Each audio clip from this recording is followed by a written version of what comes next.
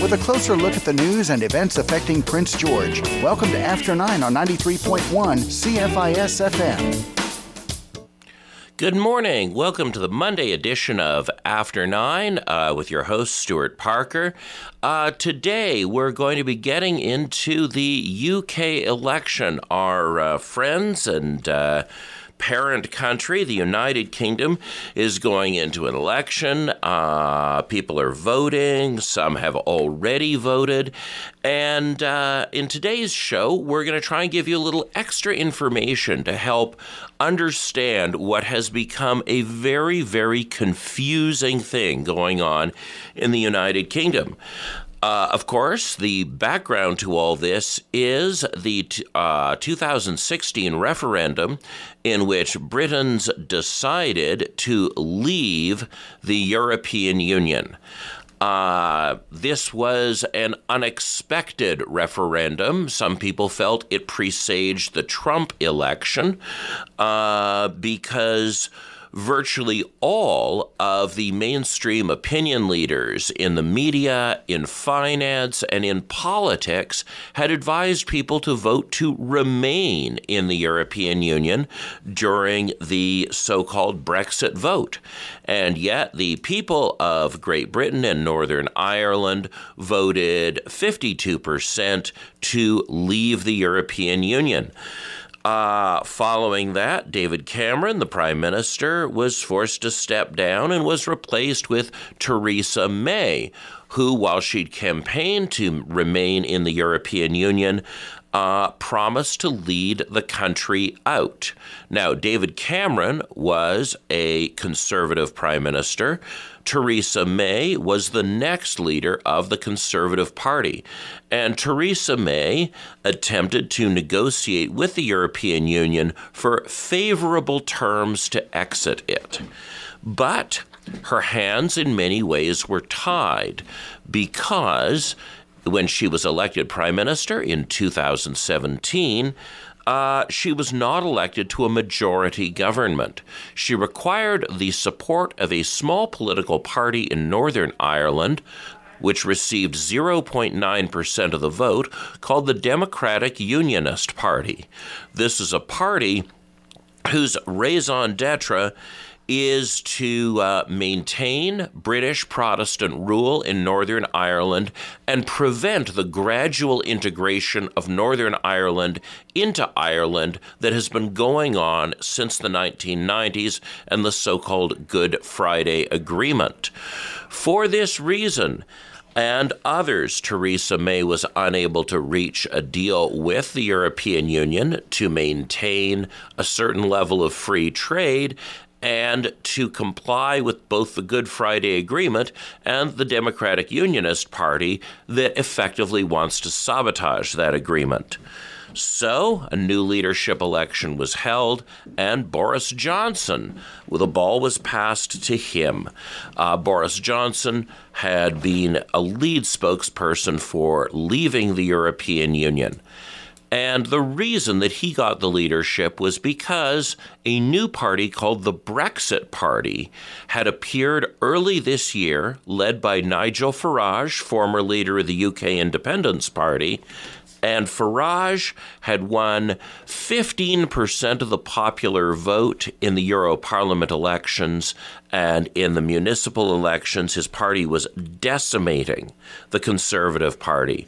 So the Conservative Party went from taking a partial exit position or a soft Brexit position to selecting a leader who favored what we call hard Brexit, which involves leaving the European Union in its entirety, even if that might mean redrawing the border between Ireland and Northern Ireland. Well, negotiations have moved along, and because Boris Johnson was so unpopular with more moderate members of his party on Brexit, enough members of Parliament crossed the floor and became independents so that Boris Johnson no longer had, even with the Democratic Unionists, enough votes for a majority in Parliament. And so his government has fallen. Up against Boris Johnson's Conservatives are Jeremy Corbyn's Labour Party and Joe Swinson's Liberal Democratic Party. Those are the main contestants in most of the country. But a few words about the rest of the country. In Northern Ireland, the main parties in the rest of the UK don't run there. There are different parties that run there. Sinn Féin, who favor merging with Ireland. The Democratic Unionists, who favor recreating the border between Northern Ireland and Ireland, something they'll get with a hard Brexit. Sinn Féin members, although they often win about a third of the seats, never occupy those seats. They refuse to sit in Parliament in Westminster. Now, in Scotland, all the main parties run there, but the territory has become dominated by the Scottish National Party, a party that might remind us of the Bloc Québécois here in Canada. They seem hipper than the rest of Britain, better educated, more sophisticated, and want done with the rest of the country. And in Wales, we have a similar situation. A regional party called Plaid Cymru takes about a quarter of the seats in Wales on, again, a separatist agenda. But in England itself, it's an interesting set of choices. The Brexit Party's vote has collapsed since Boris Johnson was selected. And so now Boris Johnson and his party are saying this election is a referendum, a second referendum on Brexit. Vote for us and you get to leave the European Union. Joe Swinson of the Liberal Democratic Party, a party that used to be in coalition with the Conservatives, is running on the campaign, this is a second Brexit referendum. Vote for us and we will stop Brexit. We will overturn the results of the referendum if we get enough seats in Parliament. Jeremy Corbyn and the Labour Party are saying something different. They're saying this election is a vote on austerity. Whether we leave the European Union or stay in the European Union, our agenda is about nationalizing public services, ending privatization, ending contracting out, eliminating tuition fees, restoring people's right to housing that was taken away in the 1990s. And many people have questioned whether a party that is split on Brexit, as is the Labour Party, whether that party can survive in this environment. Well, we're down to the wire. Labour's in the mid-30s. The Tories are in the low 40s. Likely how the separatists do in Wales, Northern Ireland, and Scotland may determine whether this is a hung parliament and a minority government. And it's extra nutty because, of course, this election is taking place under Canada's voting system, the one we inherited from Britain, the one that was designed by the best mathematical minds that England in 1215 could find, the first past the post voting system. And that means that it's just a matter of who's first across the line in each riding. The national popular vote doesn't matter all that much. So on today's program, we're going to be talking with Anthony Dunn. He's an actor. I met him in the PhD program at the University of Toronto. He's a historian, and he's a long-term watcher and commentator on British politics. After Tony, we'll have Malcolm Colcleugh. Malcolm's a Canadian, married to a British woman who was born in Ghana, and he is currently doing his doctorate through the University of Tulane in New Orleans. He's a political scientist and historian, and he'll be offering some commentary on the election as well. So I hope this helps to take you into the UK election and be a bit more of a sophisticated observer while you're eating the popcorn and watching the UK have a clearly more unpleasant and ridiculous election than the one we just had. Joining me from central London in the electoral district of Battersea is a longtime political observer and historian and actor, Anthony Dunn. Battersea is one of the swing ridings in London that will determine the outcome of this UK parliamentary election. So tell me, who are the parties that are in contention in the riding, and what's their story? Who are their supporters, and what's the campaign on the ground? Well, here in Battersea, hello, by the way, hello to everybody in Prince George. Anyway, I only really know the Labour candidate. The only people in contention here would be the Tories and Labour. And the lady who is the MP here, Marcia de Cordoba, is a Labour MP, and she was elected for the first time in many years. A Labour MP had been elected here because normally the Conservative Party get in. I have voted for Marcia, and the two main parties then are Labour and Conservative. I don't even know the name of the Conservative candidate, I have to be honest. I'm not a mad fanatical politics man, as you know, but in this case, Marcia has been an excellent MP, so I've voted for her. And also, by implication, I'm voting for Jeremy Corbyn. So when we were talking about, when I was setting this up, I was talking about how it's been the agenda of the Conservative Party to sell this election as a Brexit referendum, as a second referendum where they're laying claim to everybody who voted to leave the European Union and saying that they're the party that can get that done. Now, is Labour a Remain party, or how is it handling that narration of the election? Well, the thing is, of course, it's being framed in a particular way. And in this case, it's being framed in a party political way. But actually, in reality, the complex reality within which we all live, that isn't correct, because there are plenty of people in the Labour Party who want to remain, the progressive, the Blairite, what you call section.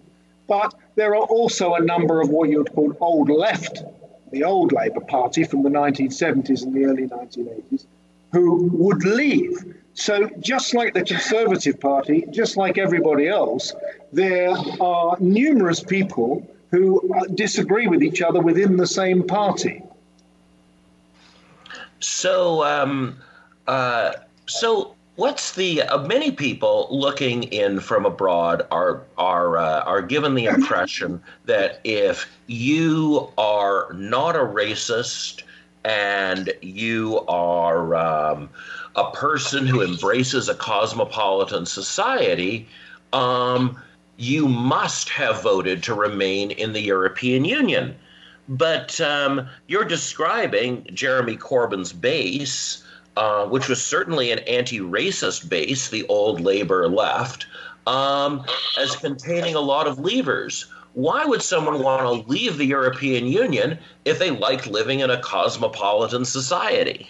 Well, again, you see, the difficulty is that mainstream media frame things in particular ways. Nowadays, as you know, most things are reduced to infantile playground arguments. So, of course, you're on the one hand, you know, if you do this, then you'll be virtuous. If you do X, Y, and Z, then you won't be. But, of course, it's nonsense because, as in many countries in Europe, the same in Canada, the United States, this all goes back to the deindustrialization of the 1980s, doesn't it? When lots of people were left behind by globalization, lots of people did well out of it. So, of course, that is the bigger context that we're talking about. So many people who used to be natural Labour voters in the old industrial heartlands, and for that matter in Scotland, which of course is now run by the Scottish National Party, in all these areas, of course, you had people who were affiliated to the old Labour Party. But as the new Blairite Progressive Labour Party it's taken over. Many of these people have been disillusioned. Many of them have been disfranchised. They feel abandoned. So, of course, many of those people, as well as old-style conservative people, voted to leave. It wasn't a party political thing, if I'm making sense so far. You're absolutely making sense. And, of course, you worked in a factory growing up in the North and came out of this English working class who were Eurosceptics. And I think a lot of people fail to realize that almost none of Jeremy Corbyn's platform could even be implemented unless you either leave the European Union or you get the European Union to rewrite its charter. There it is in the Maastricht Treaty saying you can't renationalize British Rail. You are absolutely correct. And I was listening. I don't know if you've heard of Maurice Glassman. Not at all. He's a peer. He's a Labour. He's Jewish, and he's a Jewish Labour peer. There we are. An intellectual, and he's a similar age to me, almost the same age, in fact. And he was only talking the other day about this because, of course, what he was talking about. Again, I hesitate if it sounds confusing. It's difficult to condense all this information. But he was talking about a similar thing that I just mentioned. In other words, that the UK, just like many other countries since deindustrialization, there's been a disintegration and there's been new technology, and some people have done well out of it. But Maurice Glassman was talking about this very thing because he was talking about how the Labour Party formed itself, the deal after the Second World War, and the disillusion since the 1980s, how the society's become fragmented. He has started up not new political party, but part of the Labour Party. He calls it Blue Labour. He calls it Labour for the people who used to be known as working class, who worked in factories, who had mutual understandings, cooperatives, banks, social clubs. In other words, whole communities that thrived and lived because they were connected to the factories or the industry that they worked with, who have been broken up. And he is one person who, again, is a Leave person, but who is talking about these people, and he is talking about we need to find ways to reinvent communities to get this love he talks about, comradeship, to stop the disintegration that's happened. I'm sorry, I think I've lost track of your question, but I don't think it happens particularly because it leads us to a really important parallel between the collapse of old Labour in Britain and the collapse of the New Democrats as a socialist party here in British Columbia.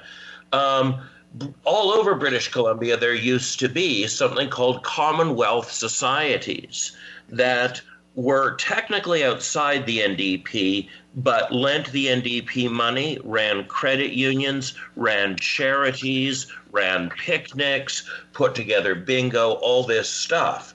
And when our Blairites took over before yours in the early 1990s, there was a small scandal at one of these Commonwealth societies, and the party took that as an opportunity to shut down every Commonwealth society in British Columbia. So I think it's very much on point to talk about these kinds of institutions that used to include and be based on working class people. Now, you also mentioned, however, the ethnicity of this member of the House of Lords. So we're going to go to break, and we're going to come back to this question, this thing that's being sold, not just in your media, but all over the world. If I read a story about Jeremy Corbyn, whether it's in Haaretz in Jerusalem, whether it's in the Vancouver Sun, whether it's in the Washington Post, the term we hear referring to Jeremy Corbyn is anti-Semite. So we're going to go to break, and when we come back, we'll talk about these allegations of anti-Semitism against old Labour. It's After 9 on Prince George's Community Station, 93.1 CFIS FM. So we're back with Anthony Dunn, historian, actor, and former factory worker. Before we move on to these anti-Semitism allegations against Jeremy Corbyn, I want to say a bit more about what things were like growing up in industrial England before the deindustrialization and globalization. Now, in Norfolk, how would you plug into this larger labor culture? Well, Norfolk, funnily enough, is a rural county. It's quite a Tory county. But just to briefly explain how that worked, there was what was called the London overspill in the 1960s, where London became even more populated than it is now. And many, many factories moved to rural locations, and so people who traditionally had worked on the land then came to work in industry. Many skilled people came out of London, came to live in the country, and there were apprenticeship schemes and so on. To try and give you a picture of the world I'm talking about, I went to Ruskin College in Oxford, and there I mixed with people from Liverpool, from Glasgow, from Yorkshire, from mining towns. And so to look at what I've just spoken about in the country and in those traditionally industrial regions, what I'm trying to paint a picture here of a whole world, completely different. The past is another country. I know we can't go back, but 30 or 40 years ago, you had football leagues. Different factories had football teams. Every factory had a club, a local community club. So people interacted with each other in numerous ways. It wasn't always peaceful, but you get what I mean. There was a whole world set up. There was an apprenticeship system so that anybody, even if they left school without qualifications, they had jobs. There were jobs there. You could be a carpenter, a bricklayer, a welder, an engineer, a toolmaker. There was a whole system that had been in place for decades and decades of vocational training. So young people didn't have to think, well, I have to go to university when they're not academically suited to academic work. They're engineers or bricklayers and so on. But before I start giving a whole sermon, I think you get the idea. So there was a whole different world there in place with a whole system of vocational training and work for people that wanted it. Yes, it's quite amazing now that we live in a world where essentially you pay to acquire the skills that a company then gets from you. The idea that a company wouldn't pay to train its own workers through something like apprenticeship would have been a strange one. And so when Jeremy Corbyn talks about ending university fees and vocational training fees, it really does point back to this different social contract where because companies benefited from people's skills, they paid for them to acquire those skills. Well, look, Stuart, I mean, just because I'm aware of time and the clock's ticking, but, people left school at 16, but they had apprenticeships. They went to college. I mean, I had started as an apprentice toolmaker. I was on the shop floor at 16, but one day a week I was sent to college to learn all kinds of different engineering skills. I mean, there were numerous trades being taught at college there. I don't know about the system in Canada, but here, it was only really a way, because what are you going to do with all those young people when you've deindustrialized?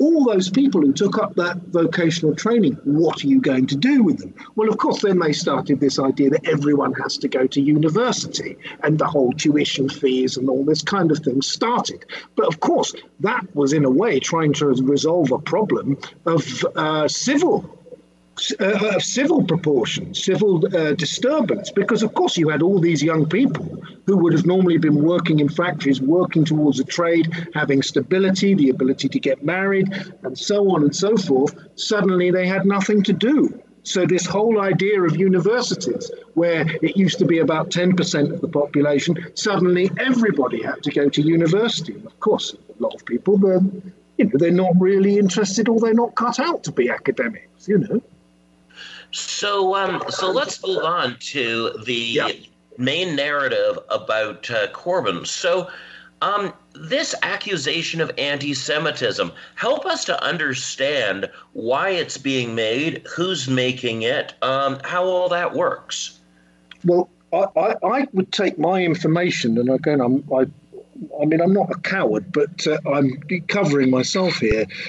Many people who disagree with this idea, the whole thing, it seems, is manufactured. The other thing that you haven't mentioned is it's either anti-Semitism within the Labour Party, or they ally Corbyn with Stalin and so on and the old Soviet regime. So there's the two-pronged attack, where if you vote for him, there was a joke in Private Eye the other week, if you vote, something like if you vote for Corbyn, he's going to replace Nelson's column in Trafalgar Square with an inflatable Stalin. So there's that association they're trying to use. The other one, the information I get from, who is the gentleman that who wrote about Nate Silver? Chris somebody. Sam Chris. Jewish writer. He's written a brilliant article last month about, the war against the Jews. And he's basically saying, here I am, I'm Jewish, I know loads of my Jewish friends, and this stuff is being manufactured. It's just not true. Then Morris Glassman, again, in fact, the same sort of people, Jewish people, Jewish intellectuals who are left-leaning, are saying that this stuff is made up. I mean, the idea is that you want to associate Jeremy Corbyn with anti-Semitism and old-style dictatorial communism, circa 1984. George Orwell's parody about Stalinism. So you've got this two-pronged attack, and it seems to be working, obviously. If you're hearing about it everywhere, it's obviously working, and it really sticks in the craw, because Alastair Campbell, who used to be, Tony Blair's spin doctor, to try and be brief, he was interviewing John Bercow. And now the interview is online. It's about an hour long. And John Bercow was the Speaker of the House of Commons. He's the outgoing Speaker of the House of Commons. He's a Tory, but he became neutral because he became the Speaker. And he also happens to be Jewish. And Alastair Campbell was interviewing him. And as they kept towards the end of the interview, Alastair Campbell, very sneakily, in my opinion, started to, well, what must it be like for you, John, with this anti-Semitism, Jeremy Corbyn, and so on, trying to get him, of course, to talk about Jeremy Corbyn. And, of course, it didn't really work, because John Bercow behaved absolutely professionally. And he said, look, I've known Jeremy Corbyn for decades, and I've never sniffed a whiff of anti-Semitism. In fact, we're on opposite sides in terms of our political parties. I'm paraphrasing it. He said, but, this is a man who's campaigned all his life against war, against racism, against prejudice of any kind. So, again, I don't want to sound, I'm not a worker for Jeremy Corbyn or anything, but it's ludicrous. It's what mainstream media do. They start a story, it snowballs, and then everybody says it's the truth. And the next thing, you've got people like John McDonnell, the Shadow Chancellor yesterday, and, large parts of the interview are people attacking him, trying to defend anti-Semitism within the Labour Party. I have many, many friends who just happen to be Jewish, and of course they're not on that side of things at all. So I'm assuming this is part of something to do with the way markets, the way the market is taking over people's lives, and the people who want to pursue that ideology. Well, the last thing they would want in power, the last thing those corporations would want anywhere near power, is someone like Jeremy Corbyn. So the two-pronged attack is we'll either get Stalinist Russia or there'll be pogroms, neither of which I believe to be true at all. All right. Well, I think that's a strong note to go out on. We'll be watching this election very carefully, and in particular, we'll be watching the returns coming in from Battersea.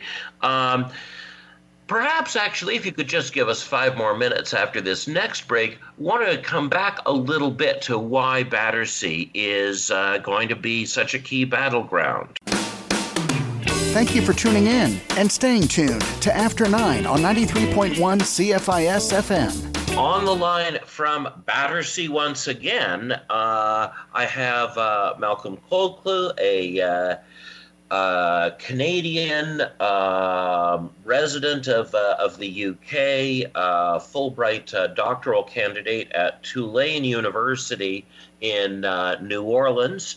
So a person with a very broad experience of politics in the English-speaking world. Welcome to the show. Thank you very much. So you're in Battersea, one of these battleground ridings in Greater London that's going to decide the election. But you've also got a wider optic, having been involved in left politics in Canada and the United States as well.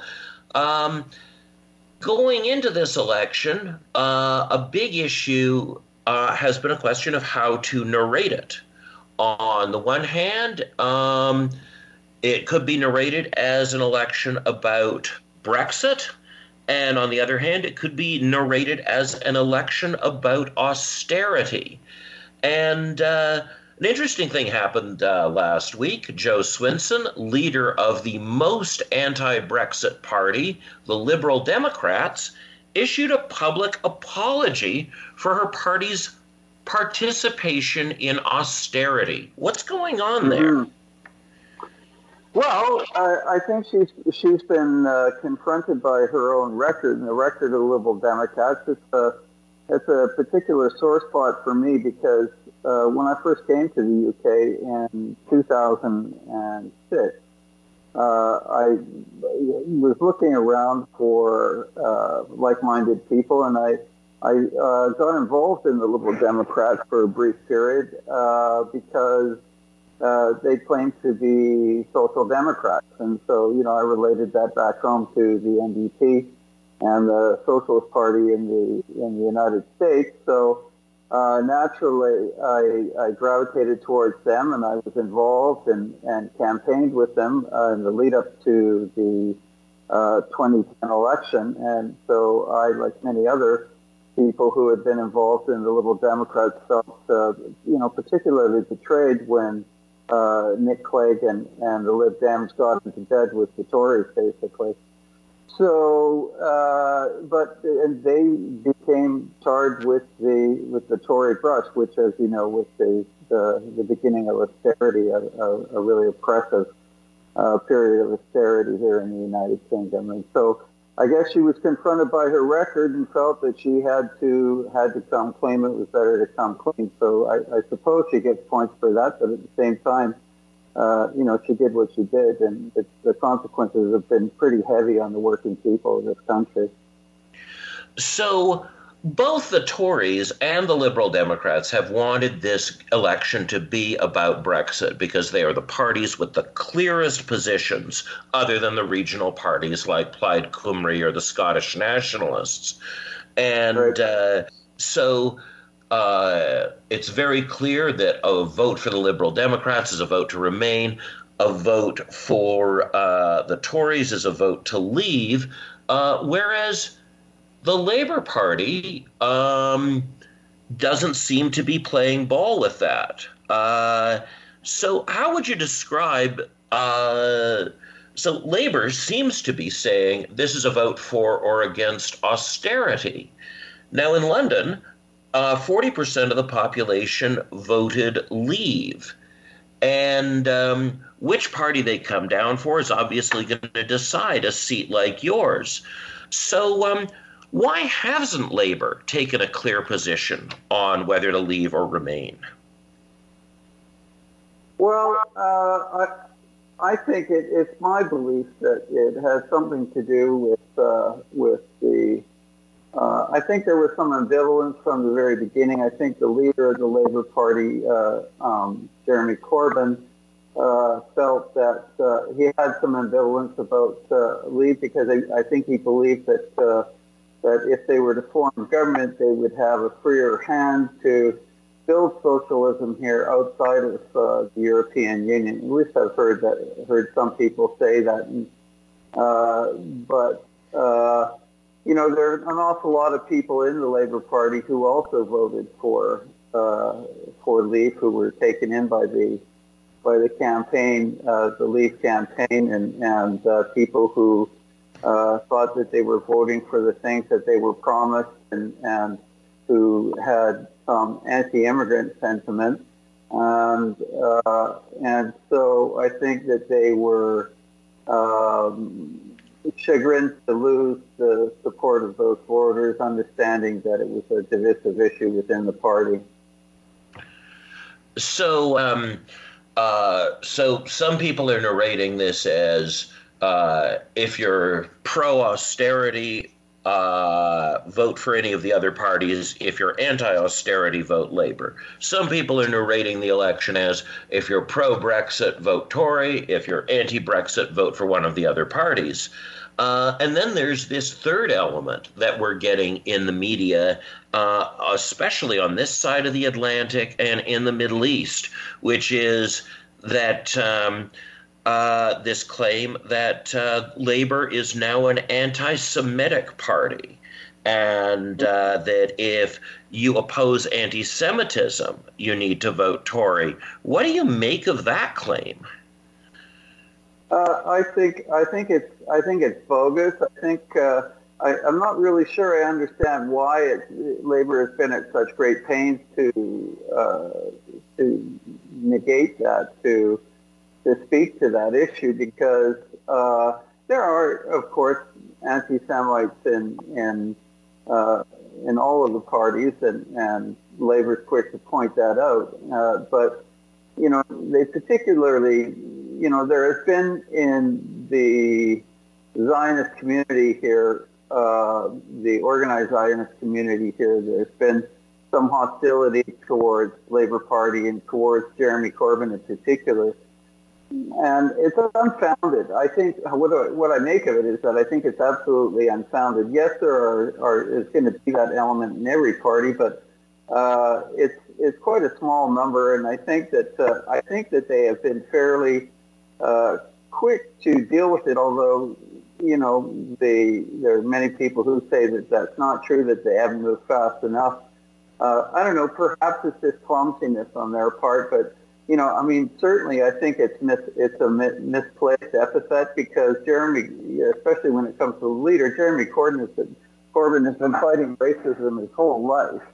And, he has the support of some quite well-known anti-Zionist Jews, such as Noam Chomsky and others internationally. So I think it's an unfounded charge, but it does seem to have plagued them, and I think it has something to do with the willingness of the right-wing press here to jump on that bandwagon and to champion that charge.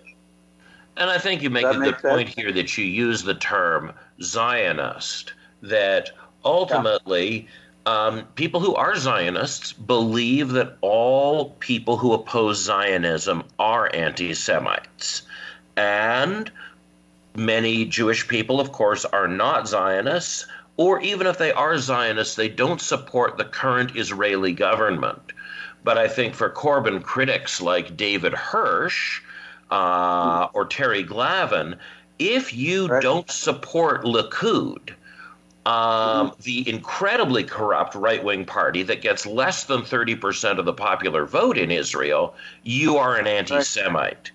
And there's that elision of anti-Semitism is conflated with anti-Zionism, and then all anti-Likud ideas, even within the Zionist community, are called anti-Semitism, and you end up with 70% of the population of Israel being, by this definition, anti-Semites.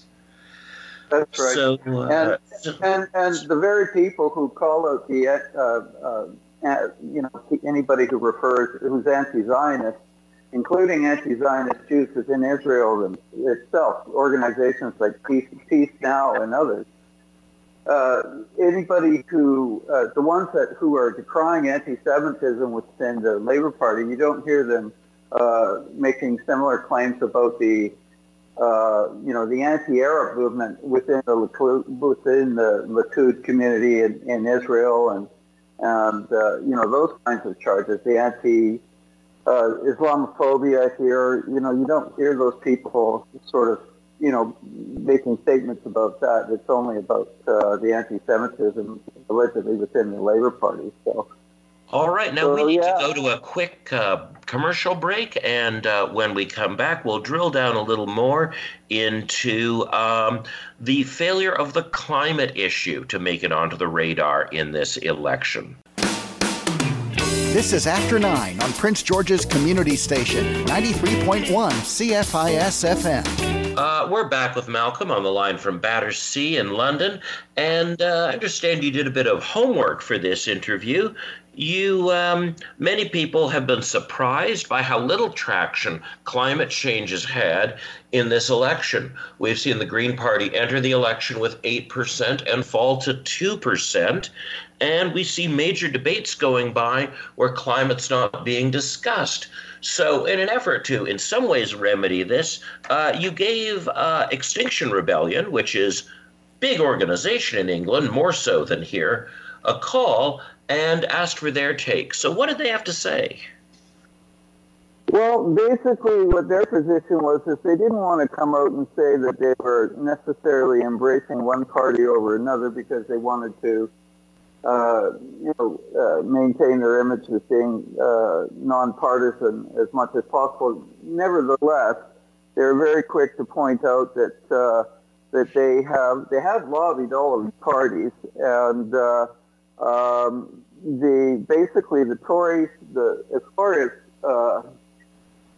their support for the party's approach to the climate crisis that we're facing globally, the Tory party and the Conservative Party and the Brexit Party have done absolutely nothing to address the issues, this important issue and the crisis that we're all facing.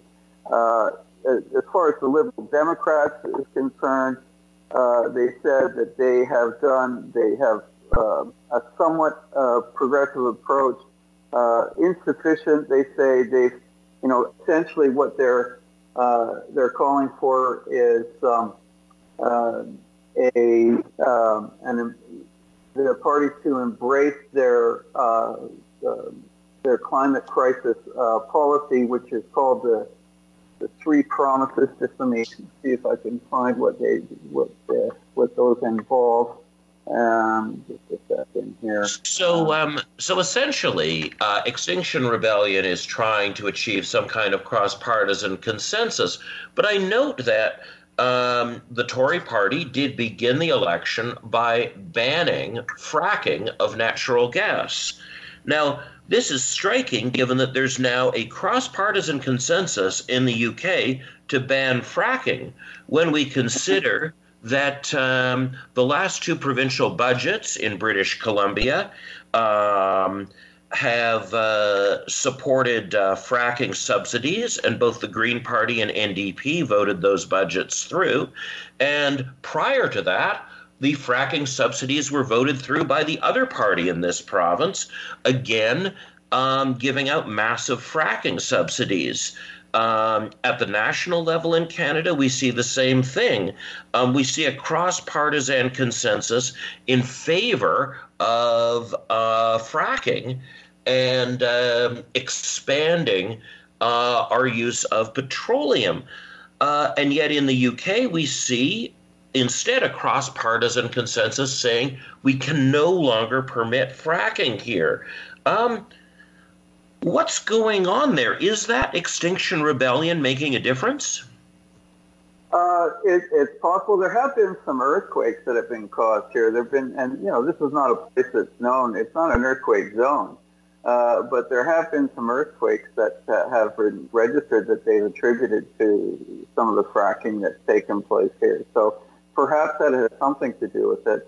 But there does seem to be a consensus among the parties. But as far as other approaches are concerned, it's fairly clear that there's a clear demarcation between the Tories and the Brexit Party on the one hand and the Lib Dems and Labour. Now, when I spoke to them, they said that there's two things that we talked about. They said that, first of all, Labour, although they don't endorse any particular party, as I've already said, they said that Labour probably has had the most progressive targets in terms of carbon zero emissions and their targets, which they've originally said that they were prepared to work towards zero carbon emissions by 2030. This is what Labour was hoping to do. They've since walked that back a bit because of, they say they need to attend to issues such as jobs and economic growth. But they still have a more progressive approach to zero carbon emission than the two conservative parties, and the Lib Dems have committed to. They say that it's a realistic goal, which is zero carbon emissions by 2045. Which, from the perspective of Extinction Rebellion, that's too late. And so they're basically, although they say that they don't have a party preference, it's clear from their perspective that more progressive approach is being taken by Labour. Now, the other thing that we talked about, and I'll try to keep this brief as possible because I know we're running out of time, was that they talked about the fact that there is, in fact, a hunger strike that's going on. It's a matter of fact in day 21 right now. There are 4 Extinction Rebellion members who have vowed to remain on hunger strike until all political party leaders agree to meet them and pledge support for what is their climate and ecological emergency bill. It's known as the 3 Demands Bill, and it would require any future prime minister to declare a climate emergency, to commit to zero emissions by 2025, and to establish a citizens' assembly to deal with these issues. So, well, that's it's an interesting set of demands that we see from Extinction Rebellion there. The idea of using deliberative polling to solve a problem seems a strange one, but it's very hard to disagree with the desperate need for immediate and drastic emission cuts. Unfortunately, that's all the time we have for this part of the program. I want to thank you very much for coming on, and I'm hoping that after the election, unless we see a majority government, there'll be lots to talk about with a hung parliament, and perhaps we can come back then. That sounds great. All right. Thank you, Malcolm. That was Malcolm Colcleugh and Anthony Dunn giving us both a worm's eye view and a bird's eye view from Battersea in London. Be interested in seeing the returns today. Thanks very much for joining us on the Monday edition of After 9. We'll see you next week.